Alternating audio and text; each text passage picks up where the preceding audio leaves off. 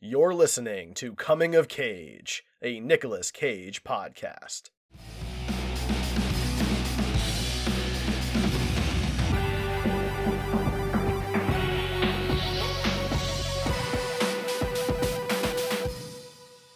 Hello and welcome back to the Coming of Cage podcast. I am one of your hosts, Derek, and I got our other host right here, Ryan. Yes, thank you for that marvelous introduction, Derek. You're welcome. You deserved it. Well, what a sweetheart. We are Coming of Cage, your Nicolas Cage movie review podcast. On this episode of the show, we are discussing the 2013 movie, The Frozen Ground, written, directed by Scott Walker, starring, of course, Nicolas Cage, as well as Vanessa Hudgens and John Cusack. This movie is based on a true story. As horrible as that is, I'll just do the IMDb synopsis real quick. An Alaska state trooper partners with a young woman who escapes the clutches of a serial killer, Robert Hansen, to bring the murderer to justice. So, the big, heavy film here. I would want to give a shout out to Cage Match, which is another Nicolas Cage podcast that we guested on. That's why we watched this one without spinning the wheel, really, because we wanted to be familiar with this movie so that we could talk about it with them. But yeah, check out their podcast as well. Yeah, so they pair two movies together. So we discussed The Frozen Ground and Pig with them on their episode that is releasing, I believe, November 30th, 2023 is when that episode drops. So yeah, definitely go check that out for Cage Match there. And you can always check out our full in-depth review of Pig. That's already out. Go to comingofcage.com for that, or your podcast app of choice. Ryan, you went into your VO voice there. Voiceover. I have so many. Many. It's really varied. I've seen your sizzle reel. Okay. So yeah, before we get into any of this, I'm just gonna throw out a major trigger warning. Yes. For sexual assault, in many forms, torture, murder. I mean, usually we don't do trigger warnings for murder, but that is involved in this case. Lots of violence, and this is based on actual events, so it's not, Yes. Typical. So if that is something that that you struggle with listening to, then definitely this is not the episode for you, and we totally understand. So go listen to one of the other episodes where that is not a thing. And yeah, so the way this usually works is that while we watch the movie separately, I made that sound like we watch them together, but we don't usually watch them together. As sad as that makes me. I'd say, well, maybe we'll do one together someday. But I sit down and kind of take notes throughout the movie, and we just kind of go chronologically through the movie.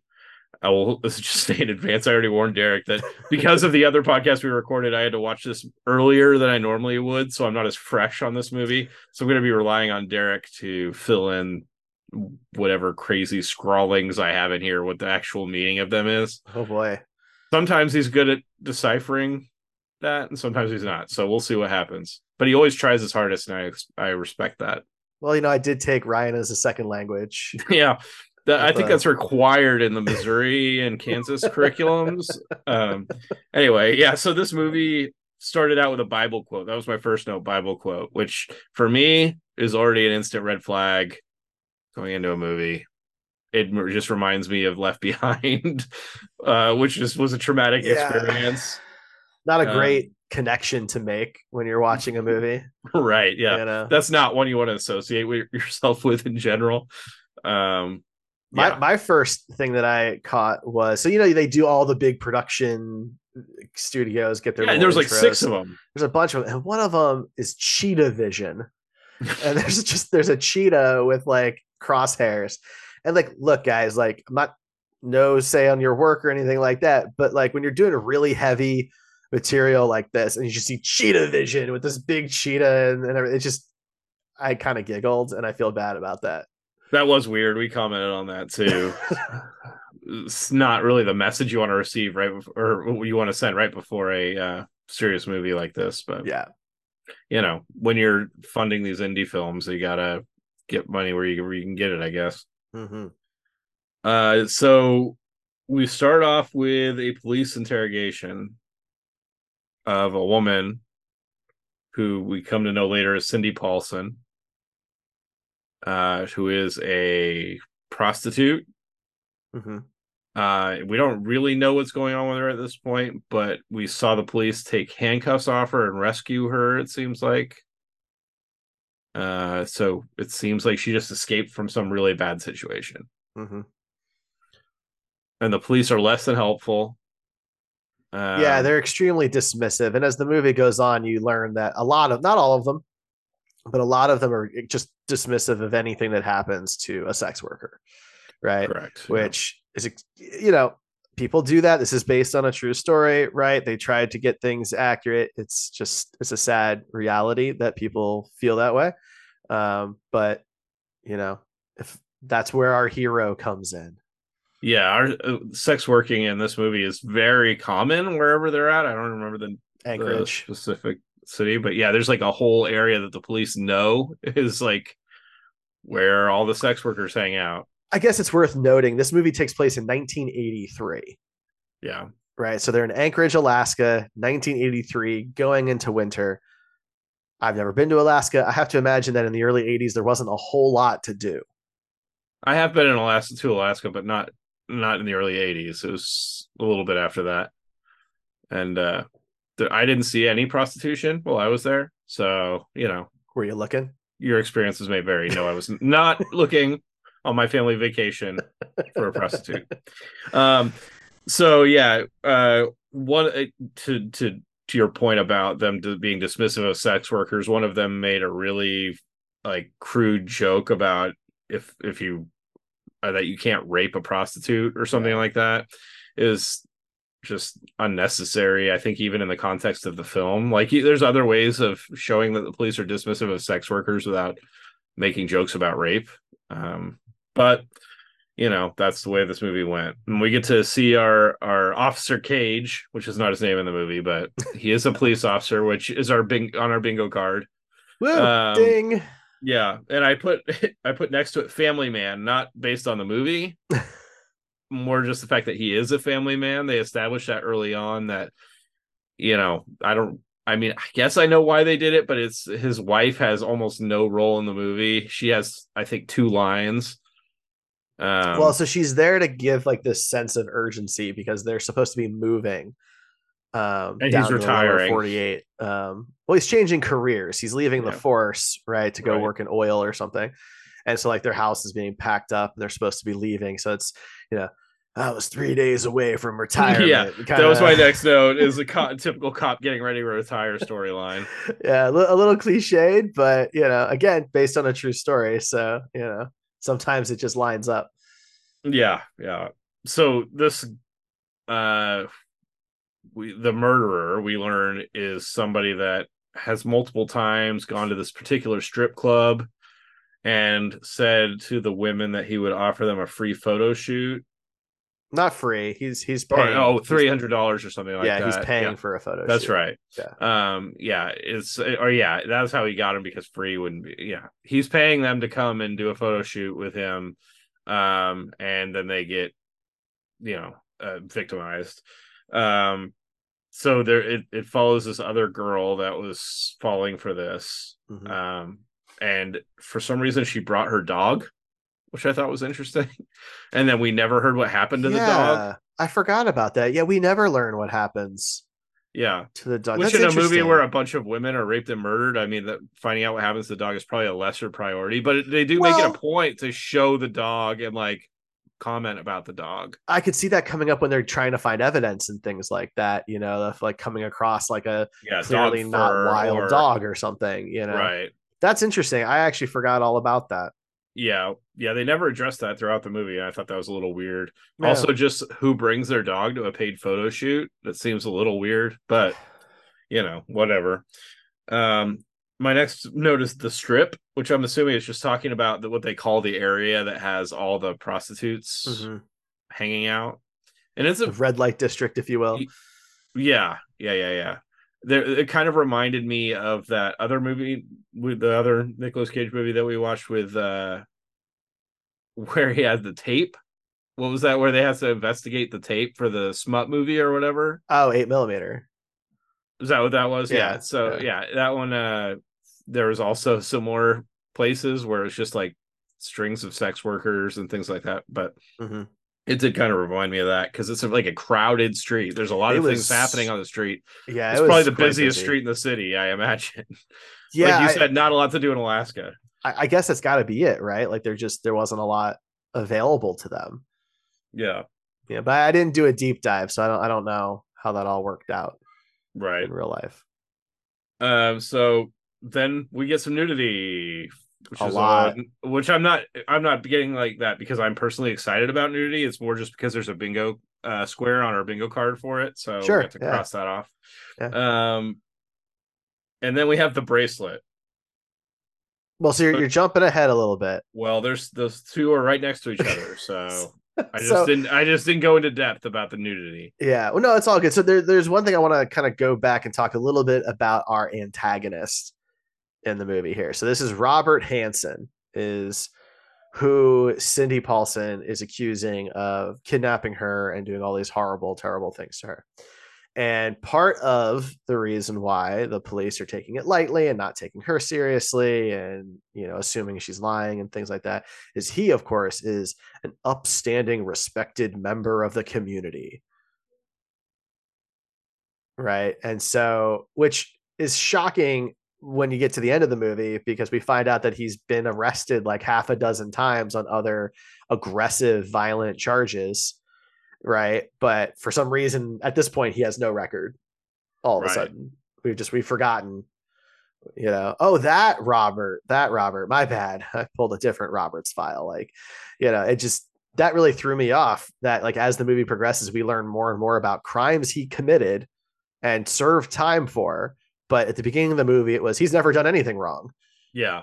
And it's not like it's a twist because from the beginning of the movie, you know that he's the guy that is doing it. They Right. don't make it, it's not like a mystery. They No, they show, show yeah, they show him very, very quick. It's John Cusack's character. They show him extremely quick. Had they done the bread shop scene yet? At this probably, point, yeah. so like I guess he owns or works in this bread shop and or bakery. I mean, is probably the appropriate word for what that Sure. Yeah. is. I think that's what most people would call it. That's Yeah. what they're called, bake breaderies. And he's friendly, he's personable, everybody knows his name. It's very Cheers esque at this point, right? Before obviously we get to see the real him, right? Yeah. But yeah, the bracelet thing. So this is the sister of one of the victims or one of the women who are missing. I guess we Right. don't. Who, Mr. Cage, Officer Cage, he's investigating all these murders, trying to put together if it's the same killer because some of the things about the murders or missing persons match. Mm-hmm. And so yeah, he goes and talks to the sister of this, or the sister reaches out, I think, when they're reopening the file or something like that. In any case, the two of them get in contact with each other and they go out and have a meeting at a coffee shop or something like that. And Does that uh count as an awkward diner scene? no, it was a coffee shop, not a diner, but Okay. I did mention that. But yeah, that's another square in our bingo for those not familiar, but we didn't get an awkward diner scene in this movie. Um but yeah, so they have this little meeting, and during the meeting, the sister gives a bracelet to Officer Cage and says, "My sister had a matching one of these. She would have never taken it off. I want you to have it to remember what happened," or something like that. And so right away, me and Derek, being really smart movie watchers, Big brain over here. experienced critics, know that now we have a MacGuffin in this movie that's going to be the linchpin for everything. Um, so yeah, spoiler alert, it ends up being the linchpin for everything essentially. Though I Um, do think it's worth noting that that's only in the film version of these tales, and that's not the big thing in reality. Just want to throw that out there. Fair enough. Yeah. So my next note is says making this poor girl relive this shit over and over. So they're at the beginning, they interrogate Cindy Paulson about what happened to her and make her in depth describe like the rape and the torture and the being chained to a post and things like that. And it's traumatic. She's like crying and smoking a cigarette and everything else. Well, then they make her relive this crap like 3 or 4 times throughout this movie and tell the same story. And every time she's emotional, as a normal human would be. And I mean, it's just crazy how much, and they don't get any new information really every time they do this. So it seems especially cruel. No, the only thing that really changes is the second time we learn that she had lied about her age. So in the beginning of the movie, she says she's 23. And then when Nick Cage's character, Jack Halcombe, when he is questioning her, I wouldn't say interrogates, he's much nicer, right, than the other cops. Because he already believes her, Yeah. right? He thinks she's telling the truth and he wants to catch this guy, whereas the other cops are trying to find reasons to not believe her. But she does admit that she's 18. Yeah. And she was 17 when she started prostituting. Mm-hmm. So yeah, then this is the time when they start like showing video of her, what happened to her. Um, my next note is that he's keeping women chained and crying because yeah, it shows her like chained to a post in his log cabin Mm-hmm. and peeing on the floor because she can't go to the bathroom. So, okay, so this threw me off a little bit. I think that's supposed to be the current girl that he Oh, has, is it? because there's like a vignette that kind of happens throughout the middle of the movie here where we keep cutting to him with this other girl, and he eventually, spoiler alert, jumping ahead here a little bit, he eventually kills her Yeah. in the forest. And so I think that's that woman, whoever that is. Yeah. Either way, it's just giving us more context as Yes. to what is happening to these women. And it's sad and terrible. Yeah, like the woman pees on the floor and then he realizes that after he steps in it and makes her clean it up. And she's hurting herself trying to get out of these chains. And it's just, yeah, it's a pretty brutal scene. Yeah. And after that scene, they bring up that seven girls they think were taken this way, and that they were kidnapped for a week before they were murdered, as best they Mm-hmm. can tell. Yep. Yeah. So the numbers start to climb, right? And the pieces kind of start fitting together that like this has happened many times over the years. Right. And then we get more strip club nudity. You mentioned it on the other podcast that we were on, Derek, but there was a lot of nudity in this movie, A more lot. so than most of the movies we've watched. I mean, I think it might have the most out of the movies It's we've pretty seen close so for far. sure. Yeah. Because like yeah, like Zonderlee has a lot of nudity, but it's like the same three people the entire time, aside from like one scene. Yeah. Versus this movie, like there are several scenes and there's like dozens of women. Yeah, there's strip club scenes. I mean, we get a lot of strip club scenes in Nicolas Cage movies with varying, with varying levels of nudity. But this one is, yeah, it was all hanging out there, and there was a lot of scenes in this club. So it was a prominent place in the movie. So, Mhm. um, the around this time, the police find another body. Right. Yeah, by the They find shore. throughout the movie, they find I think 3 bodies or something like that, that were all buried like within a mile of each other. Um, so But that's where uh, they find the shell casing yes, for they the find a shell 223. shell casing for the 223 with the body, Mhm. and at this point we see Cindy going on the strip trying to prostitute herself again, and she runs into another prostitute that asks her what she's doing and why she's there without a pimp, basically. Yeah, like she's playing really young. So like, okay, so to kind of clear up a couple of things, like she'd been doing this like in other cities and stuff like that, but she's still kind of new to Anchorage, right? And so at this point, she's extremely distraught. She's all alone, and yeah, this other woman like takes her in, so to speak, Right, to get which her off the street.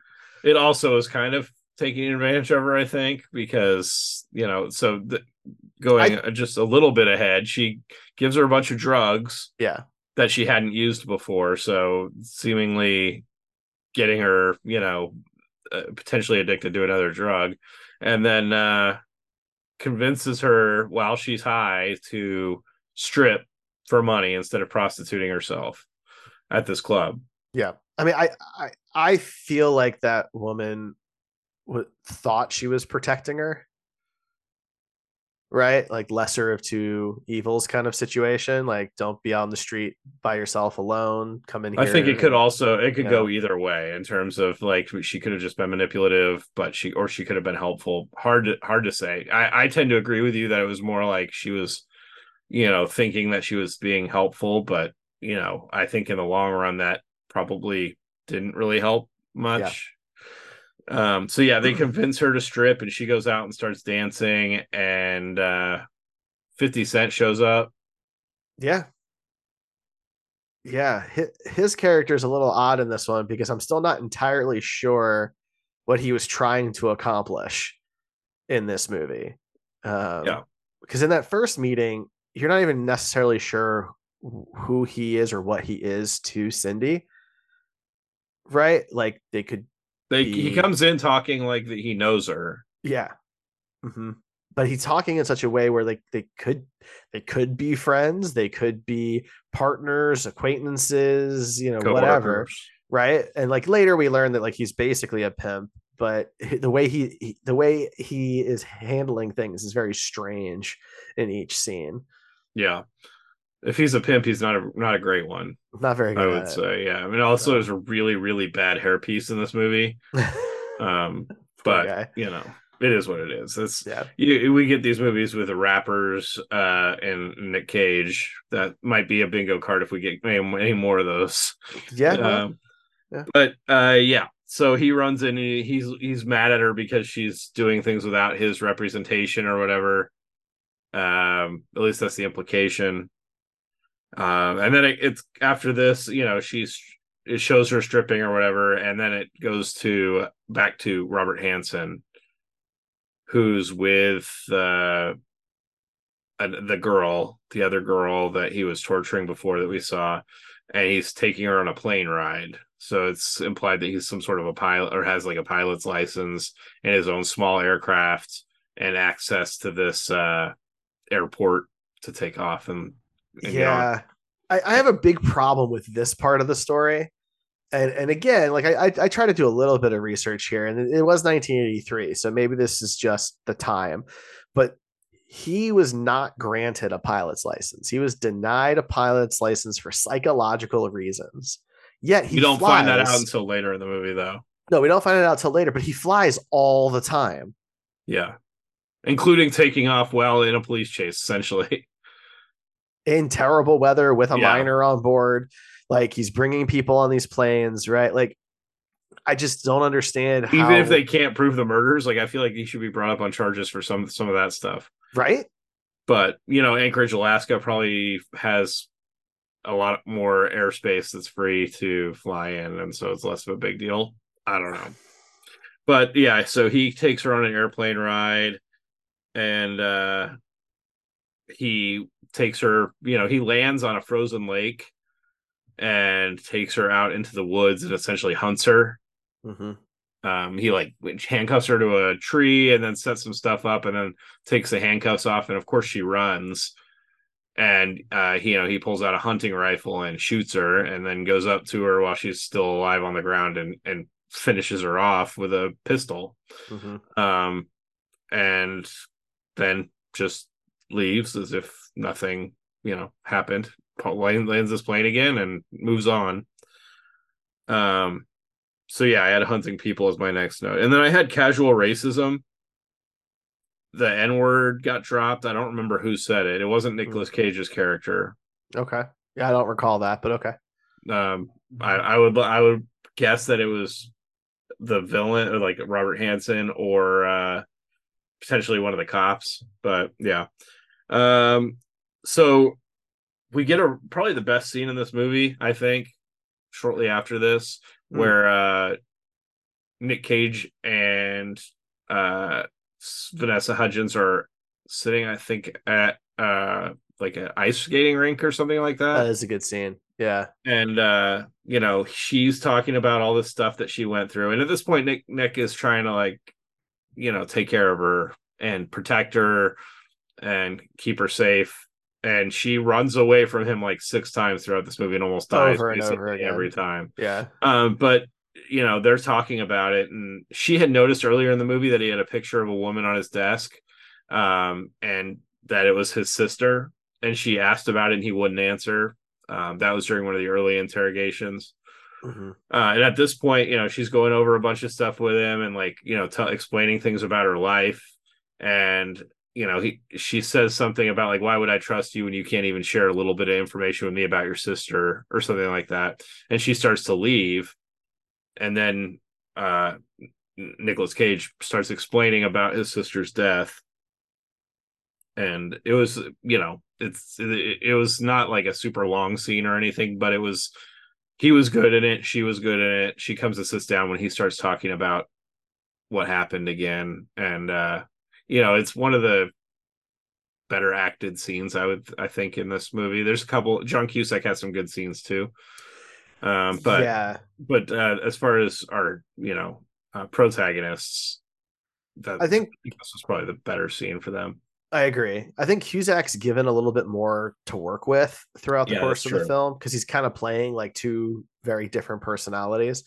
Whereas, Vanessa Hudgens kind of has to play this scared, lonely victim type person for the most part throughout the whole film. And then Nick has to play the kind of the empathetic, sympathetic police detective. Right. They don't really get to break out of those roles much. Vanessa gets a couple of moments where she gets to be a little bit outside of that, but overall they're very kind of on the straight and narrow for what their roles are. Cusack gets to play the aloof, friendly community member and the like diabolical, horrible killer. And especially when we get to the interrogation scenes towards the end and he has to kind of walk the line between the two. I mean, Cusack does a great job in this. Agreed. So then I realized that I brought this up on the other podcast, so it's not a big surprise for Derek, but we had two actors from the Ghostbusters universe who were acting in the same scene together. And it was probably the first time that they've been together, I imagine, since Ghostbusters 2 came out. So I thought that was interesting. They weren't in the same scene in Ghostbusters 2, but they potentially met each other on set at some point. In any case, one of the actors, which was when Peter Venkman has his World of the Psychic show early on in the movie, Mm-hmm. one of the guys that's predicting the end of the world in that movie is in this scene. And then a guy that works from the mayor's office, that's kind of the antagonist, one of the antagonists other than Vigo in Ghostbusters 2, was also in this scene. And they're trying to decide on giving a warrant for, I don't remember if it was a search warrant or arrest warrant or what it was in It's this it's a case, but search warrant to search his home and oh, everything for like the that. guns and stuff like that. Yeah. Yeah, so you're talking Um, about Kurt Fuller and Kevin Dunn, I believe, could be. are the Yeah. two you're talking about. Yeah, they because Nick wants all these warrants to like search the guy's house and his car and his cabin and like all this other stuff, and the judge is everyone is so like walking on eggshells, scared to like cross this guy, and I gotta be honest, the movie never sells that to me. Yeah. I never really was scared of the guy. He's picking on women that are, that he's been torturing for a week, that are, probably weak and scared and, everything else, and then hunting them as they run not that fast away from him because they're malnourished at this point and everything else. He's not like a particularly badass person or anything. No, but like they're trying to paint him as like this community member, but like he's not Yeah, we get the wealthy. one There's bread scene, and that's about Yeah, it. And it's not that's like the he's a only contribution. politician. Yeah, so Right. like I just don't know what the risk is in this particular case, but you know, I don't know either. I also found that to be a little unbelievable.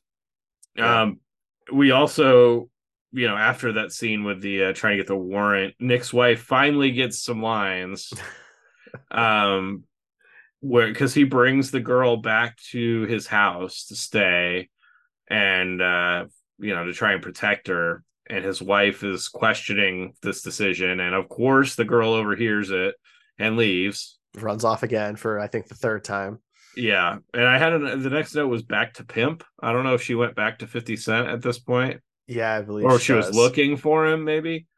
She I'm pretty sure she takes a cab there. I'm pretty sure. And then we get a random moose scene Oh yeah. where Yeah. like she's just like walking in an alley and a moose shows up Well, and it gets really close to her.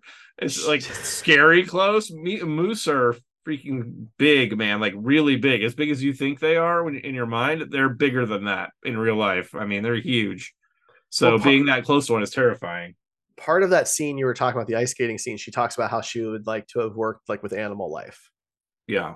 And I think that was supposed to be Because this her. random moose is walking up to her that now she's, or No, was it like the other movie where he was hallucinating the iguanas?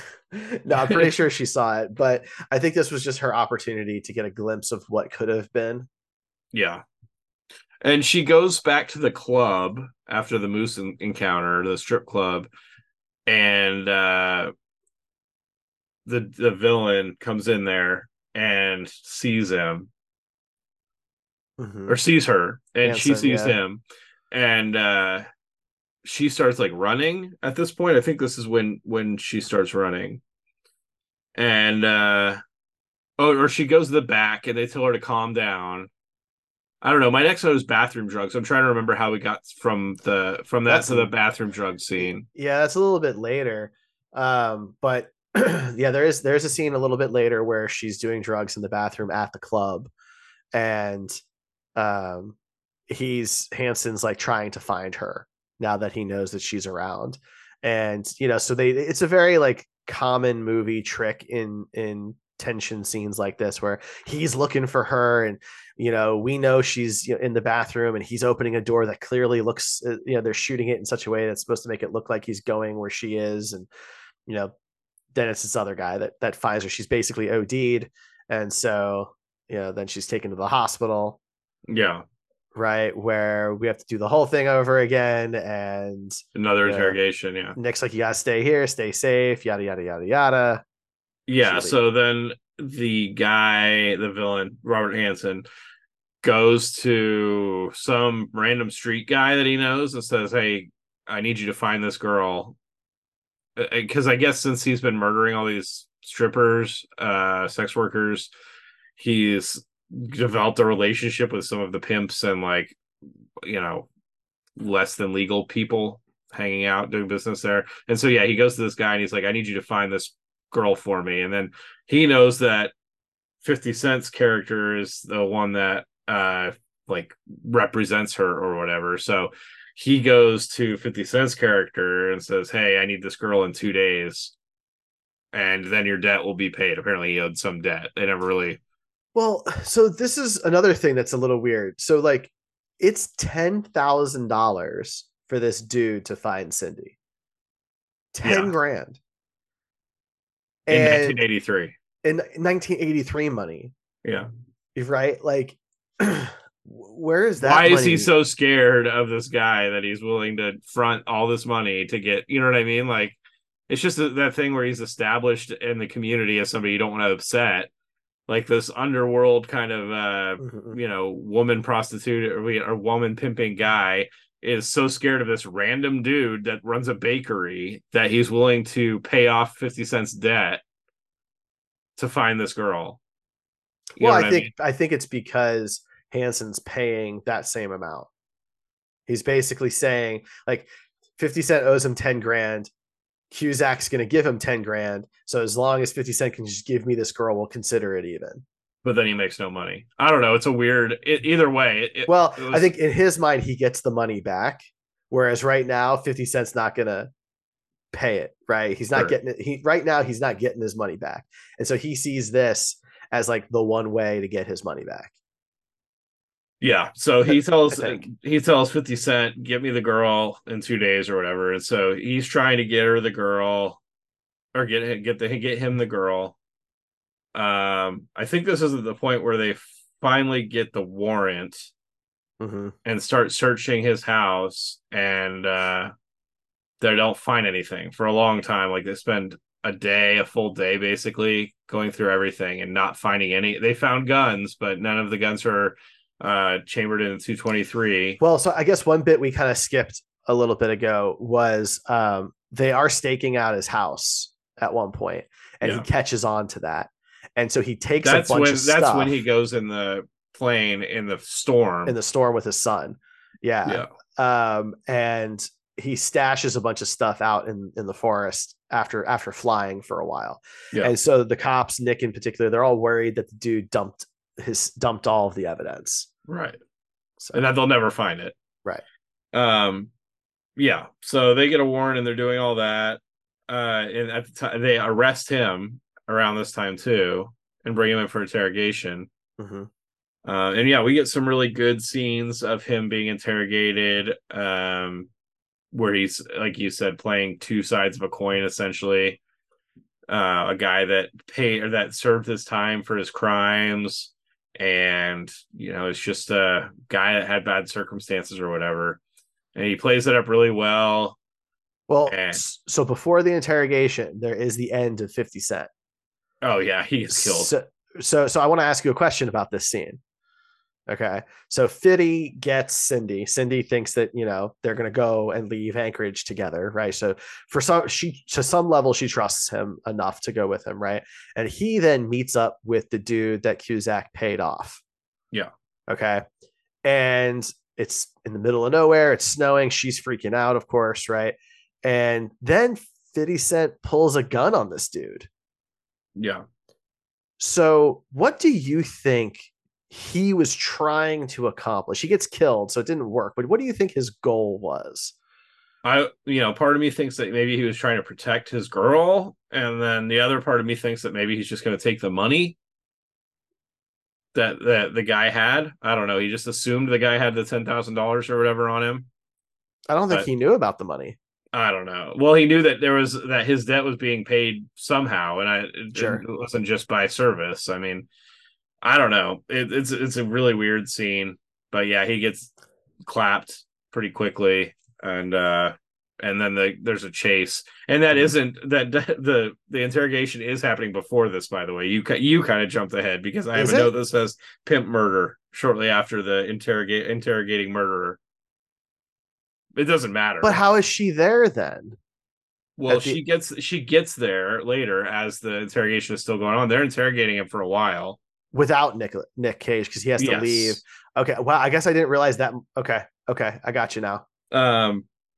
Yeah, because then the motel confrontation happens, right? Between people. I don't remember much of this. So Nick's been working on and off with this guy who's in another branch of. That's right. I forget exactly. Vice. He's been helping him. Yeah, he's been helping him like deal with the streets of Anchorage. This guy like knows like what the strip is like, and he knows who's who and things like that. And so he's helping like find Cindy, and then they have to confront the dude who's trying to basically take her away. But they get her. And then we have like the really big climactic interrogation stuff. Right. And they found a map, and the map's got all these places marked, and where they found two of them, or where they found bodies or something like that. Well, because Hansen keeps saying, I hunt there. This is where I hunt. That's where I hunt. Like, well, this is where this body was found. This is where this body was found. There's like 20 something, 24, I think, marks on the map. Right. Right. And Cusack's like we found the gun. We know it's gonna match, the shell that we found. And then Nick gets the brilliant idea to bluff with the bracelet. Well, because the guy's not cracking. He's not right. He's not confessing. They need him to confess. Yeah, and at this point he has a lawyer there. He does, yeah. But yeah, Nick busts in with the bracelet that he was given, which is not the bracelet from the victim, which you see that he dumped. Right. It was in that pile of stuff he grabbed when he ran to the plane. And but he goes in with the bracelet that he has, and he uses that to convince the murderer that they found all the evidence. And then he starts just spilling the beans, like the trope happens. They figured out one piece of his plan, so he figures he might as well just spill everything. Mm-hmm. And then they open a door, and there's Cindy. Yeah, staring at him, And and he it's a very a few flips good out. men. You can't handle the truth. And he's like, I should have killed you when I had the chance, and Right. it all falls apart at that point. Yeah, and that's basically where the movie ends. Some key things to be aware in real life. That's not how he confessed. He confessed after they matched the gun to the shell. He confessed to 7 murders because apparently confessing to more than that would have been a much more ridiculous sentence. He ended up confessing to more later, and it could have been like it's possible it was as many as 30 people over the Yeah. years. We'll never really know. The thing that kind of left my bad taste in my mouth at the end of this movie is that after the movie is essentially over, they start showing pictures of all the women and their, the information about them, whether the body was found and things like that. But that makes it seem like this is a, selfless thing where they're trying to raise awareness for, these crimes that happen. But in reality, this is a for-profit movie that a studio made and probably didn't donate a bunch of money to the victims' families or anything like that. So I always hate that when it's kind of acting like this is a, something that they were doing to give exposure to the families, when in reality the studio, I'm sure, made some money on Well, the movie. so as it turns out, the studio didn't really make any money off of this film Well, that because they wanted to.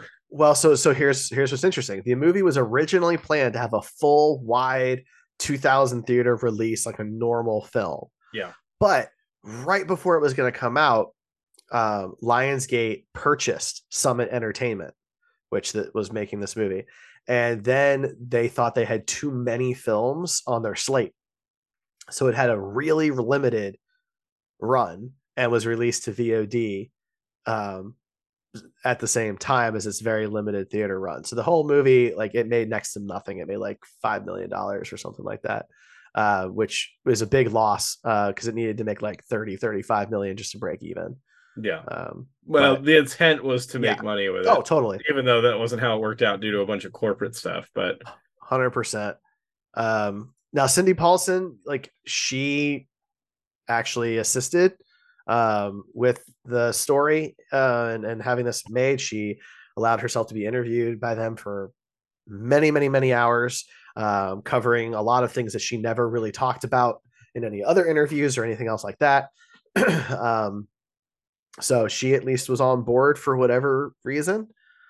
She was on set at times as well. I'm And guessing the reason was money. I mean, I Uh, don't know. It doesn't say, I assume she wasn't doing it for free. I'm sure she was compensated in some way. How much I can't say. It may have been just Well, it didn't look like a $30 million movie, so no, no. It was like a $15 million movie. it didn't look like a $15 million movie either. Well, let's check, shall we? I can look I that up believe you. I'm just while we're saying, like, talking. But the cast was probably most of that money, oh, sure, yeah, absolutely. and I'm Um, sure she got quite a bit as well. I don't know about that. I really don't. Um, Yeah, we don't have numbers for that, but I'm just guessing. oh, I'm sorry. I'm sorry. The budget was 27 million. Yeah, where did all that go? So I don't know. I mean, they only shot for like 26 days. They shot in Alaska on site, and they shot in the fall going into the winter because Scott Walker wanted it to really feel like it would have at that time of year. So maybe it It sounded was like you said Skywalker wanted that to yeah, feel like that. Luke Skywalker. I had to second guess why was Skywalker there? Yeah, Anyway, Luke thought this was very important after his days training Jedi. yeah, Um, but yeah, but that's I mean, yeah, that's how the movie ends. I did feel like the music in the credit sequence when they're showing all the women was a little odd for what it we was were looking weird. at. That whole Um, sequence was kind of weird. but that's the movie, man. It's heavy, it's dark. Yeah, now we got Um, to rate it. yeah, we do. So we have our Keijo meter. We rate movies 0 through 20, 0 low, 20 high. We do this on overall quality and overall caginess. And let's get going on that. Do you want to go first? You want me to go first? I can go first. You can go first. All right. Can you answer a question for me real quick, though? I certainly can. What did I rate Bad Lieutenant Port of Call New Orleans? An 8. Okay. Yeah, I'm going to give this a 7 because I think it was slightly worse than Bad Lieutenant Port of Call New Orleans. Really? Yeah. Actually, IMDb agrees with me. I was just noticing that. Actually, yeah, they do. It's a 6.6 on IMDb, whereas Bad Lieutenant, or 6.4, Bad Lieutenant Port of Call is 6.6. So yeah, but they're on a 10-point scale, so that means we're real low compared to that. I mean, that's true. We didn't like either of those movies as much as they did. I actually thought this was better Okay. than Bad Lieutenant. I thought that Nick, Vanessa Hudgens, and John Cusack both provided good performances, particularly Cusack in this pulled off a really good performance. I mean, he plays a very good bad guy in this movie. And so I think Exhibit was better than 50 Cent. So that's true. That's certainly true. That is true. I also gave Bad Lieutenant an 8. I definitely preferred this movie. I'm actually going to give this movie a 10. Wow, we're way off on this one. Yeah. This one's a little different for us. That gives it an 8.5 overall on quality. Now we've got caginess. There's like no real caginess in this movie. He gets a little heated in the interrogation scene, but other than that, he's pretty calm, collected. Yeah. He's sympathetic and empathetic. He's caring. He's very mellow through most of this. And when he does get heated, it's all very legitimate. It's all very reasonable. So I'm going to give it like a 2 on caginess. Yeah, I'm right there with you. I don't think there's almost nothing. I mean, if you're watching this movie hoping to see a little Cage freak out, you're not going to. Yeah, exactly. So there you go. So an 8.5 on quality and a 2 on caginess. So normally at this point, we would go ahead and add a movie to our Wheel O Cage. But because this was a special episode that we did outside of our normal wheel, we don't actually have to do that this week. So next week, we're going to have a brand new Wheel of Cage. Just going to pick a brand new movie based on what happened from Snowden, our Snowden episode, not this episode. So that's not happening this time. All right. But go to comingofcage.com for all of our links to our stuff. You can, of course, subscribe on your podcast app of choice. You can watch us on YouTube. And we've got our Wheel of Cage, and we have our Cage-O Bingo series where we play bingo. If you do listen to us on something like Spotify, give us a rating. We'd appreciate that. Yes. And if you drop us a review somewhere, like a written review, please let us know. We will read it on the show. That's right. So Derek will do his best Nicolas Cage impression while he's reading it. It's going to be glorious. He's working on it. He's test running it right now. Oh boy. Pressure. It's not ready for prime time yet, but how's the pressure? We're getting there. All right. Well, I think that's it for us. This has been the Coming of Cage podcast. I'm Derek. That's Ryan. See ya. Hopefully not in Alaska.